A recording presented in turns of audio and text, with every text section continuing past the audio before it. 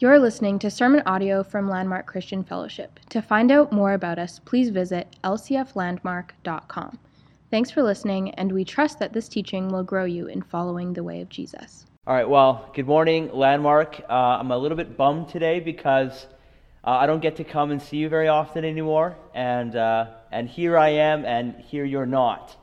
So it's a little discouraging for me, but I trust that this is going to get into the camera the way it's supposed to and find you in your homes, and I'm sure I'll see you guys again one of these days. So it's a bit of a strange morning, a little bittersweet, missing you guys, but that's fine. I'm still happy to be here. Why don't we pray? You can pray with me in your homes. You can bow your head. You can fold your hands. Whatever you want to do. You can gather your kids around you. But let's pray before we get into the Word of God. So, Lord, we're here, and things look different, and avenues and mediums are different, and technology is serving your Word, and I pray you would just help us with any distractions, whether it be kids in the other room, distractions from home, things that you need to accomplish, even technology issues. Lord, I pray that technology would be really smooth, that the feeds would work, that the connections would be all there, that Wi-Fi would be doing what it's supposed to be doing, and that nothing would make it rougher than it needs to be. And I thank you that your Word, your Spirit, and your voice travels far and wide above anything that we can use. So we thank you for that. So we come under your Word. Give us faith, Lord, to hear this. Give us ears that are willing to really embrace what you're saying. And I pray all of us would leave the couch, the chair, whatever it is today, knowing that you've brought us into something more. So we pray this in your name. Amen. Okay, so the way I want to start today is there's 3 different types of listening. Listening is important. As you know, when you don't listen, there's often a very big reaction that comes. And listening is very important. And there's 3 types of listeners. There's a persuasive listener. And persuasive listening is all about trying to just control the conversation. When do I get to talk next? And how do I get the other person to stop talking so that my agenda can come through? And pervasive talking is always looking to control the conversation. We don't want to be pervasive listeners. Then there's directive listening, and that's manipulating the conversation as well into your own agendas. That's asking leading questions. So instead of open-ended questions, how are you doing today? That's an open-ended question. A leading question would be, you look like you're really down today. Is that true? You're kind of bringing people into a scenario that you want them to be. Not helpful as well. The third type of listening, the healthy type of listening, is active listening. And I love the term active listening because there is nothing passive about listening. Nothing passive about it. We think that listening is simply holding back our words and being quiet while somebody else is talking. But that is a small element of listening. Active listening involves body posturing. It involves how square you are with the person. It involves eye contact. It involves nodding your head, stuff like that. There's a whole posture to active listening, and there's nothing passive about it. You really need to be engaged because the whole point of active listening is connecting with the person who's speaking. Connection is what it's all about. And so it's very important, and that's what we want to talk about today, is active listening. Okay, I want to go to the story of Elijah. The story of Elijah is amazing, and I think it's really relevant for today. It's really relevant for this season, and it's really relevant with listening. So today, the message is called Sound of Silence. It's not simply just a good Simon and Garfunkel song, although it is simply a good Simon and Garfunkel song as well. You can Google that after I'm done if you wish. But I think that Elijah learned a really important lesson with with the sound of silence. And I think you might know where I'm going, you might not, but you will when I'm done for sure. So we're going to pick it up in 1 Kings 19, but I want to give you some context before I read the passage for today. The passage we're going to be reading is 1 Kings 19, 9 to 18, if you want to go there already. Now, where's Elijah before this passage? Elijah has just defeated 450 prophets of Baal with the big standoff, asking God to receive his offering. If you remember in 1 Kings 18, he gets all the prophets together. He says, King Ahab, get all your prophets together. There was 850 prophets there. He said, gather them all together, and you know what? You guys go first. And I want you guys to call down fire from Baal onto the sacrifice and eat that whole sacrifice up. Go ahead. And they waited and waited and waited, and nothing happened. And Elijah engaged in some gentle ribbing of them as well. But at the end of the day, Elijah called on God after soaking his whole altar and rebuilding it. And God answered and totally lit up that offering. He also sent rain. Now, the land did not have rain for 3.5 years. It doesn't say that in 1 Kings. It says that in Luke, and it says that in James, that it took 3.5 years for God to send rain. But at the end of that, God sent rain. It actually says in James 5:17, Elijah was a man with a nature like ours, and he prayed fervently that it might not rain. And for 3 years and 6 months, it did not rain on the earth. Now, remember that theme as we go through today. Elijah was a man with a nature like ours. Okay? Because I believe that it's really important that we see ourselves in this story. Okay? Because this is a story very much like ours in 1 Kings 19.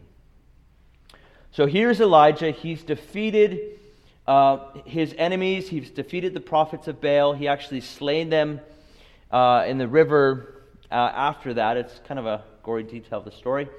But 1 Kings picks up with Elijah being really afraid. Because Jezebel, Ahab's wife, hates Elijah and sends a messenger saying, I heard about what you all did in that great victory. I'm coming to get you, and you're going to die. And just think about that. Like, Elijah was at the pinnacle of his ministry with these powerful victories. And the second most powerful, maybe the most powerful person in Israel says, I'm coming to kill you. And he was afraid. He was really, really afraid. So afraid that he ran into the wilderness and hid and asked God, if you could just end my life now, that'd be fine. And God doesn't do that. God actually sends an angel to feed him 2 times. And sends him deeper into the wilderness, 40 days and 40 nights to Mount Horeb, where he has big plans for Elijah. And that's where we're going to pick up the story in Mount Horeb. This is what the Word of God says in 1 Kings 19, 9 to 18. There he came to a cave and lodged in it. And behold, the word of the Lord came to him, and he said to him, What are you doing here, Elijah? And he said, I've been very jealous for the Lord, the God of hosts, for the people of Israel have forsaken your covenant, thrown down your altars, killed your prophets with the sword, and I, even I only, am left, and they seek my life to take it away. And he said, Go out and stand on the mount before the Lord. And behold, the Lord passed by, and a great and strong wind tore the mountains and broke into pieces the rocks before the Lord. But the Lord was not in the wind.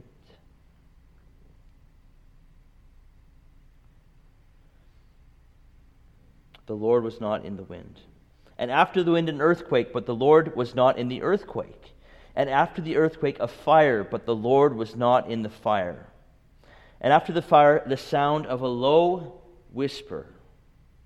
And when Elijah heard it, he wrapped his face in his cloak and went out and stood at the entrance of the cave. And behold, there came a voice to him and said, What are you doing here, Elijah? A voice came again saying that.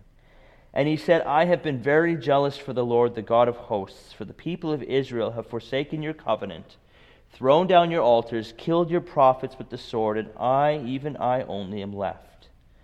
And they seek my life to take it away. And the Lord said to him, Go, return on your way to the wilderness of Damascus, and when you arrive, you shall anoint Hazael to be king over Syria, and Jehu the son of Nimshi you shall anoint to be king over Israel. Elisha the son of Shaphat of Abel-Meholah you shall anoint to be the prophet in your place.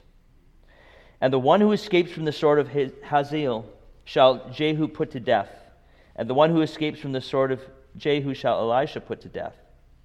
Yet I will leave 7,000 in Israel, all the knees that have not bowed to Baal, and every mouth that has not kissed him. And I want to just camp on a certain aspect of this portion. It's the depth of Elijah's spirit arriving at Horeb. As I said before, Elijah had come from just a pinnacle life's work. If this is the best thing I ever do, my life is successful, my ministry is successful, my name will always be remembered, I will be counted faithful, I've done what God has asked me to do. It's this pinnacle standoff that he had. Not only did he defeat all these prophets and end their ministry of Baal, but God used him to bring rain back after 3.5 years to all of Israel. That's amazing. And yet, nothing had changed. People were still against him. They still wanted him dead, and he was down, discouraged, down, all the way down. He was fighting fear, depression, loneliness, isolation. Do any of these things sound similar to us today? We often are up at a place where we feel like, if this is life for me, I'm doing okay. If this is life for me, I can manage this. I have some levels of success in my life. I have some levels that I feel good about. God is using me. He's advancing my ministry. He's growing me in my gifts. He's establishing my relationships. This is so good. And then the fall comes. And just like that, we turn around, and all that's around us is discouragement, despair, fear, doubt, worry, isolation, anxiety, and we think, how did this all happen? Elijah himself he says it twice in the passage, I have been jealous for the Lord, the God of hosts, for the people of Israel have forsaken your covenant, thrown down your altars, killed your prophets with the sword, and I, even I, only am left, and they seek my life to take it away. What a fall. What a fall. He's just grieving how he's come from the highest of highs, and days later, the lowest of lows. I remember late this fall, I was praying with somebody who was just receiving God for the first time, just opening up their heart that Jesus would come in. And I went home on cloud 59 because it's just so exciting. And then I got a call that a family member was sick and in the hospital, and I just crashed down. It was amazing how fast that happens. And it reminds me of years past. It's a bit of a funny story, but I went to jump over this pallet that was being used as a bridge from this huge puddle. But it was like March, and so it's kind of icy. And so I went to jump over this pallet, and in doing that, I slipped on the ice and became beautifully, wonderfully horizontal in the air, and I landed straight on the pallet and actually broke the pallet. It's funny, sometimes you wipe out so bad that you think, I really hope somebody saw that, because that would have been incredible if we could have gotten that on camera. I don't think anybody did. But it's amazing how quickly we can fall. How quickly despair can come and find us. Doesn't necessarily matter what happened yesterday, because we can feel so down today. And I believe that's where Elijah was. Let me read again James 5:17. Elijah was a man with a nature like ours. The Bible is taking the time to say all those crazy things that Elijah did, he was just like you. He was just like me. And he prayed fervently that it might not rain, and for 3 years and 6 months it did not rain on the earth. This passage reminds me of Rocky IV, when Rocky finally gets a good shot. I know we're talking violence in church here, but it's boxing, it's a sport. Gets a good shot on Drago, the big Russian guy, and he cuts him. And everybody's excited because now Drago has shown himself to simply be a man. He's just a man. And that's the whole turning point. It's very inspirational, as Rocky tends to be. So it's important that we read these giants in Scripture and we remember they were just like us. And God used them powerfully. And God met them in their deepest, darkest, fleshiest, saddest times. Because Elijah was down. He was done. He was ready to give up. He was telling God, my ministry's over. I don't have any problem with that. Please take me out. I'm done. Tag, please. Somebody else take the baton. And we feel that all the time. All the time. And hey, we got a lot of reasons to feel that these days. There's a lot of pressure going on around us for us to feel that despair. Well, I wish it was 2 months ago when everything made sense. I wish it was 6 months from now when maybe some of these things are going to be different. When isolation is going to be done. When COVID's not going to be the only word you hear. When self-isolation or social distancing aren't words that are in every single sentence. But I believe there's a beautiful exchange and conversation and opportunity to hear God in a new way in this season, like Elijah did in that lonely, lonely mountain. It took him 40 days to get to Mount Horeb. How much self-isolation is that? 40 days he had to travel to hang out in a cave. I bet you we've probably felt like that from time to time. And yet this was the stage that God wanted to use to really get his attention. We go to countless retreats and ministry centers, and they're wonderful, and one of the reasons we do it is to get away from all the distractions. We also go for food, we also go for on-ice rugby, but we go there to put away our phone, to put away social media, to put away some of the stresses of being a father or a dad or a mom or a wife just for the weekend, and give all of our focus to God. And God gets all of us. He gets our full eye contact. And we do that purposefully. And yet here we are in a time of self-isolation, and all we're saying is, God, get me out. The walls are getting way too close. And God's saying, we haven't even had our heart-to-heart yet. You haven't even gazed into my eyes yet. You haven't found your quiet place with me. And it's just such a wonderful opportunity. It changed everything for Elijah. So I want to encourage us in 4 different ways from this portion of Scripture that were relevant for Elijah, and they're relevant for us today. Right? Elijah was just like us. Just like us, flesh and blood, with all of the highs and lows that we experience.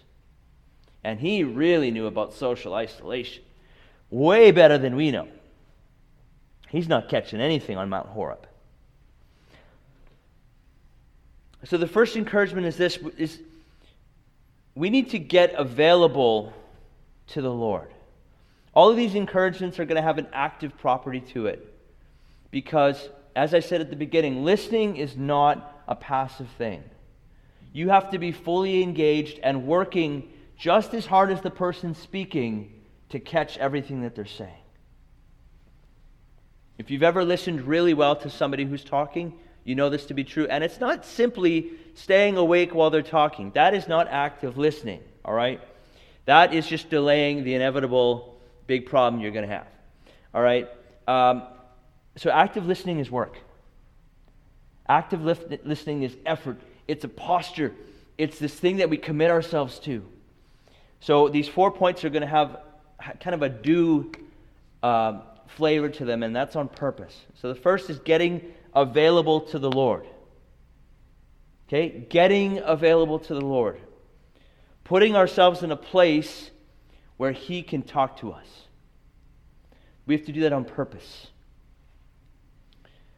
Okay? Elijah, as I said before, was strengthened 2 times by an angel that said, "This journey is way too big for you. Eat." And he woke him up a second time and said, "This journey is still way too big for you. You need to keep eating." And that sustained him 40 days. He had to go 40 days and nights into the wilderness to get available with God. How far do we need to go? How far does each of us need to go to get ourselves in that place where we are available? Probably not 40 days and 40 nights. But it's a good thing to ask. Are we in a space to listen?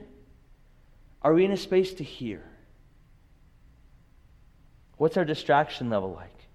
Jesus often went to a quiet place, a mountain, a wilderness, something solitary, something desolate, to be able to hear God. Luke 5:16 talks about that, and other places as well. He put himself in a place to be alone and available. The Son of God made himself available to hear from his Heavenly Father. It was intentional. It was active. It was purposeful. He got alone. I love this question. God and His questions, they're so profound. It's like, why are you even asking me that? But He has such a purpose to His questions. He says in verse 9 and verse 13, "What are you doing here, Elijah?" And Elijah probably was thinking, you sent the angel to feed me. You sent me out here 40 days, 40 nights. I didn't just arrive here by accident. You told me how to get here. Right? But he didn't do that. He actually knew full well why he was there. He really unloaded on God with his hurts and his discouragements. But what is God doing? This is the other aspect of being available. Not only do we want to be in a place where we can hear, but our hearts need to be in a place where He can talk to us. God was inviting Elijah to process his hurts and his concerns and his weights with Him. When God was saying, God knew full well why Elijah was there. He brought him there. But in processing, He wanted Elijah to know why Elijah was there. And that's such an important aspect as we get alone with God, as He wants to redeem our whole situation. He wants to make the most out of our social isolation. He wants to make the most of our extra time and energy and schedules that we have at home, the extra quiet time. We will never have this much quiet time again. I know you don't think that right now because you're doing homeschool at home, but we will never have this type of schedule again. And God is saying, okay, now let me get you in a place where you can hear me. And I want you to start to tell me how you're doing. I know how you're doing, but do you know how you're doing? It's just so important that we know how we're doing. It brings us in a place where our guard comes down, our heart opens up, the doors fling open, and we are available for God to really speak into our whole beings. Because active listening is all about hearing and really embracing the message of the speaker and the speaker themselves. God is speaking right now. And we've never had a better opportunity to hear Him. And He wants us available. The second thing is this, is get uncluttered. Get uncluttered. Block out or weigh the noise.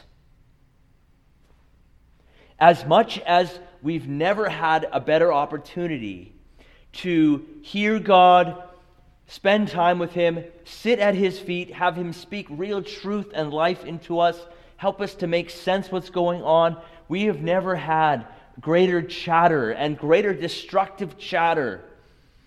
The things that are swirling on around us now are far worse than MTV ever was. Far worse than Facebook ever was. Those were just distractions that caused our enjoyment and our preferences for God to dwindle as we fed constantly on these distractions. But the message is not distractions anymore. The messages that are going on around us, the fire, the earthquakes, the wind, these are destructive forces of nature, and they're all around us. From the outside, we are being bombarded by harmful messages. And in some cases, we have to straight block that stuff out, give it the stiff arm, refuse it at all costs, run the other direction. Aspects of conspiracy theories, church, it's cancer into your mind.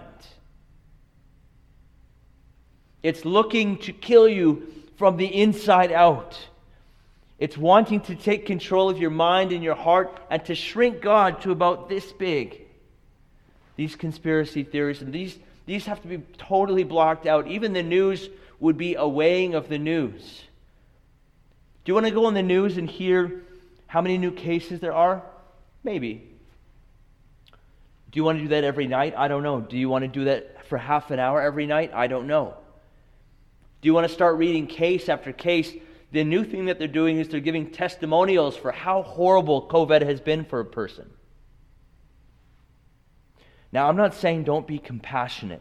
I'm not saying don't have a heart for people. I think that our compassion needs to grow in these times, and the church's arms need to be further open than they've ever been.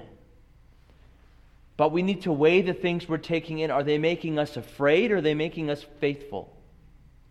Are they causing us to be paralyzed, or are they causing us to go out towards people with social distancing, of course? We need to weigh the noise. We need to weigh the noise. It's so important. It's so important. It's like that touch screen that... So let me recap. Things pop up and you just got to swipe them away right away. Encouragements that we've gone over before. Cancel them, swipe them away. That we can no make good. The most you don't want to have that. You can't have like these Elijah did in his cave, far away from everyone else, where God really wanted to get a hold of him, speak to him, send him off full, take away that discouragement, heal his heart. We talked about getting available and being available for the Lord, not only in presence, being there, but also that our hearts would be open to what he wants to say, that we would be aware of how we're doing, that we'd be able to process with him. Secondly, we want to get rid of the clutter. We want to get rid of the noise, pollution that's going on around us. We want to weigh very carefully what we're listening to, what we're watching. Movies, YouTube, Facebook, media, like we need to weigh all these things. Are these things helpful? Are they reminding me that Jesus is on the throne? Or are they threatening to terrify me that he isn't the sovereign God that we know that he is? And this is what conspiracy theories, this is what the news, this is what fear-mongering does. They cause us to doubt, is Jesus really still the sovereign king? And that's one of the reasons why they're so damaging, and we need to manage those things. We need to sift past. Nope, he's not in the fire. It's really destructive. It's really hot, but he's not in the fire. No, he's not in the wind. It's blowing all the rocks in my face. He's not in the wind. He's not in the earthquake. It's shattering my foundations. I don't know if I'm standing correctly. He's not in there. We have to sift through all that stuff. And find that when we really listen, God is there. And the third way is we want to get quiet. We want to get quiet. One of the best prayers I ever had was me saying nothing. Because I, like everybody else, had a list full of things that I needed God to do. Okay, God, we're going to start on page 1, then page 2, then maybe we'll come back to page 1 if I'm feeling unsettled about it. And God said, just stop. Just be quiet. And I did. By His grace, I actually listened. But that was one of the best prayer experiences I ever had, where I had my lists, I had my concerns, I had all these burdens on me, and He's like, okay, you just need to let those go for a minute, and let's just be together. Just be quiet. And like active listening, I had to purpose myself to be quiet. I had to remind myself to be quiet. I had to posture myself to be quiet. Because Elijah found God's voice in that stillness. After all those huge natural displays of power, the things that you would think God is definitely going to be in the fire, He's definitely going to be in the wind, and Elijah had to wait. He had to sift through all that stuff. God's voice came in a low whisper. It also says a thin silence. See, God wanted to help Elijah to really hear. And so He got quiet, and He leaned in, and He wanted Elijah to lean in. To not be content with just things coming at him, but to engage fully in what God might want to say to him.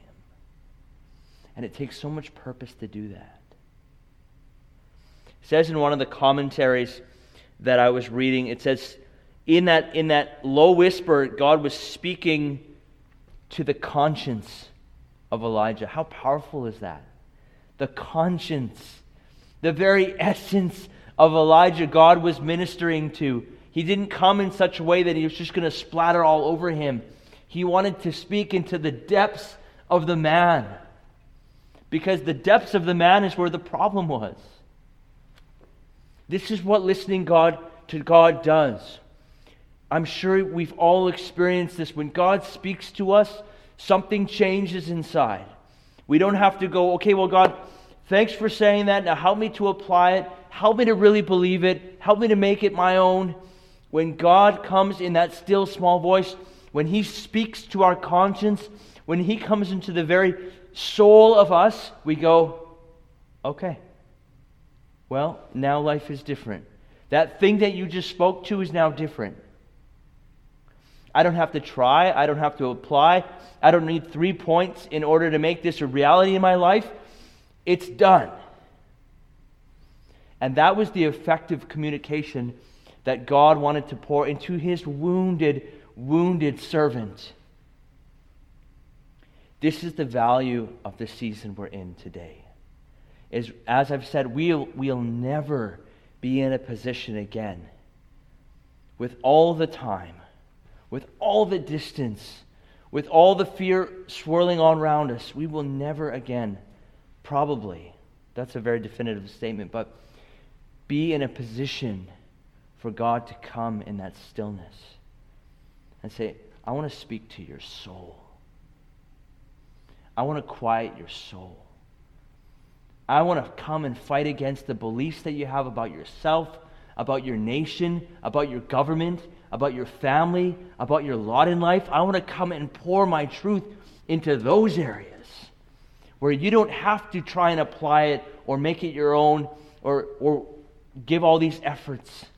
You simply have to receive my voice, and it's straight into your soul.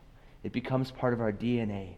When we're quiet, when we're available, when we're fighting against the clatter that's around us, God wants to come and speak right into our souls. As we're active listening, as we're connecting with Him, as we're posturing ourselves in a place where it's His voice only that we want, He comes and He speaks life right into our souls. And it's ours. The words He says to you in the quiet, in the cave of your life, those are your words. And they can reshape everything from this point on.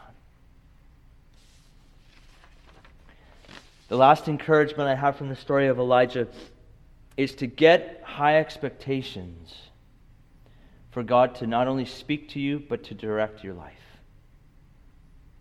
when Elijah finds himself in the cave of Horeb, 40 days and nights removed from all other civilization. I think he was a day or two in the wilderness before he even started to Horeb. He was finished. He was a finished prophet, washed up, worn out, wrung out, done, no life, ready to give up. And God remade him. God restored him. God healed him. God gave him greater purpose. And many of us have fallen far in these days. And the shock of distancing, isolation, quarantine, unknown viruses, silent assassins, these things have shaken us to our very core. And it doesn't matter the successes we had before this, we're feeling lost. We're feeling afraid. And not only does God want to speak in these moments, but He wants to speak in such a way that the rest of your life will be affected forever. The fruit from today can last a lifetime.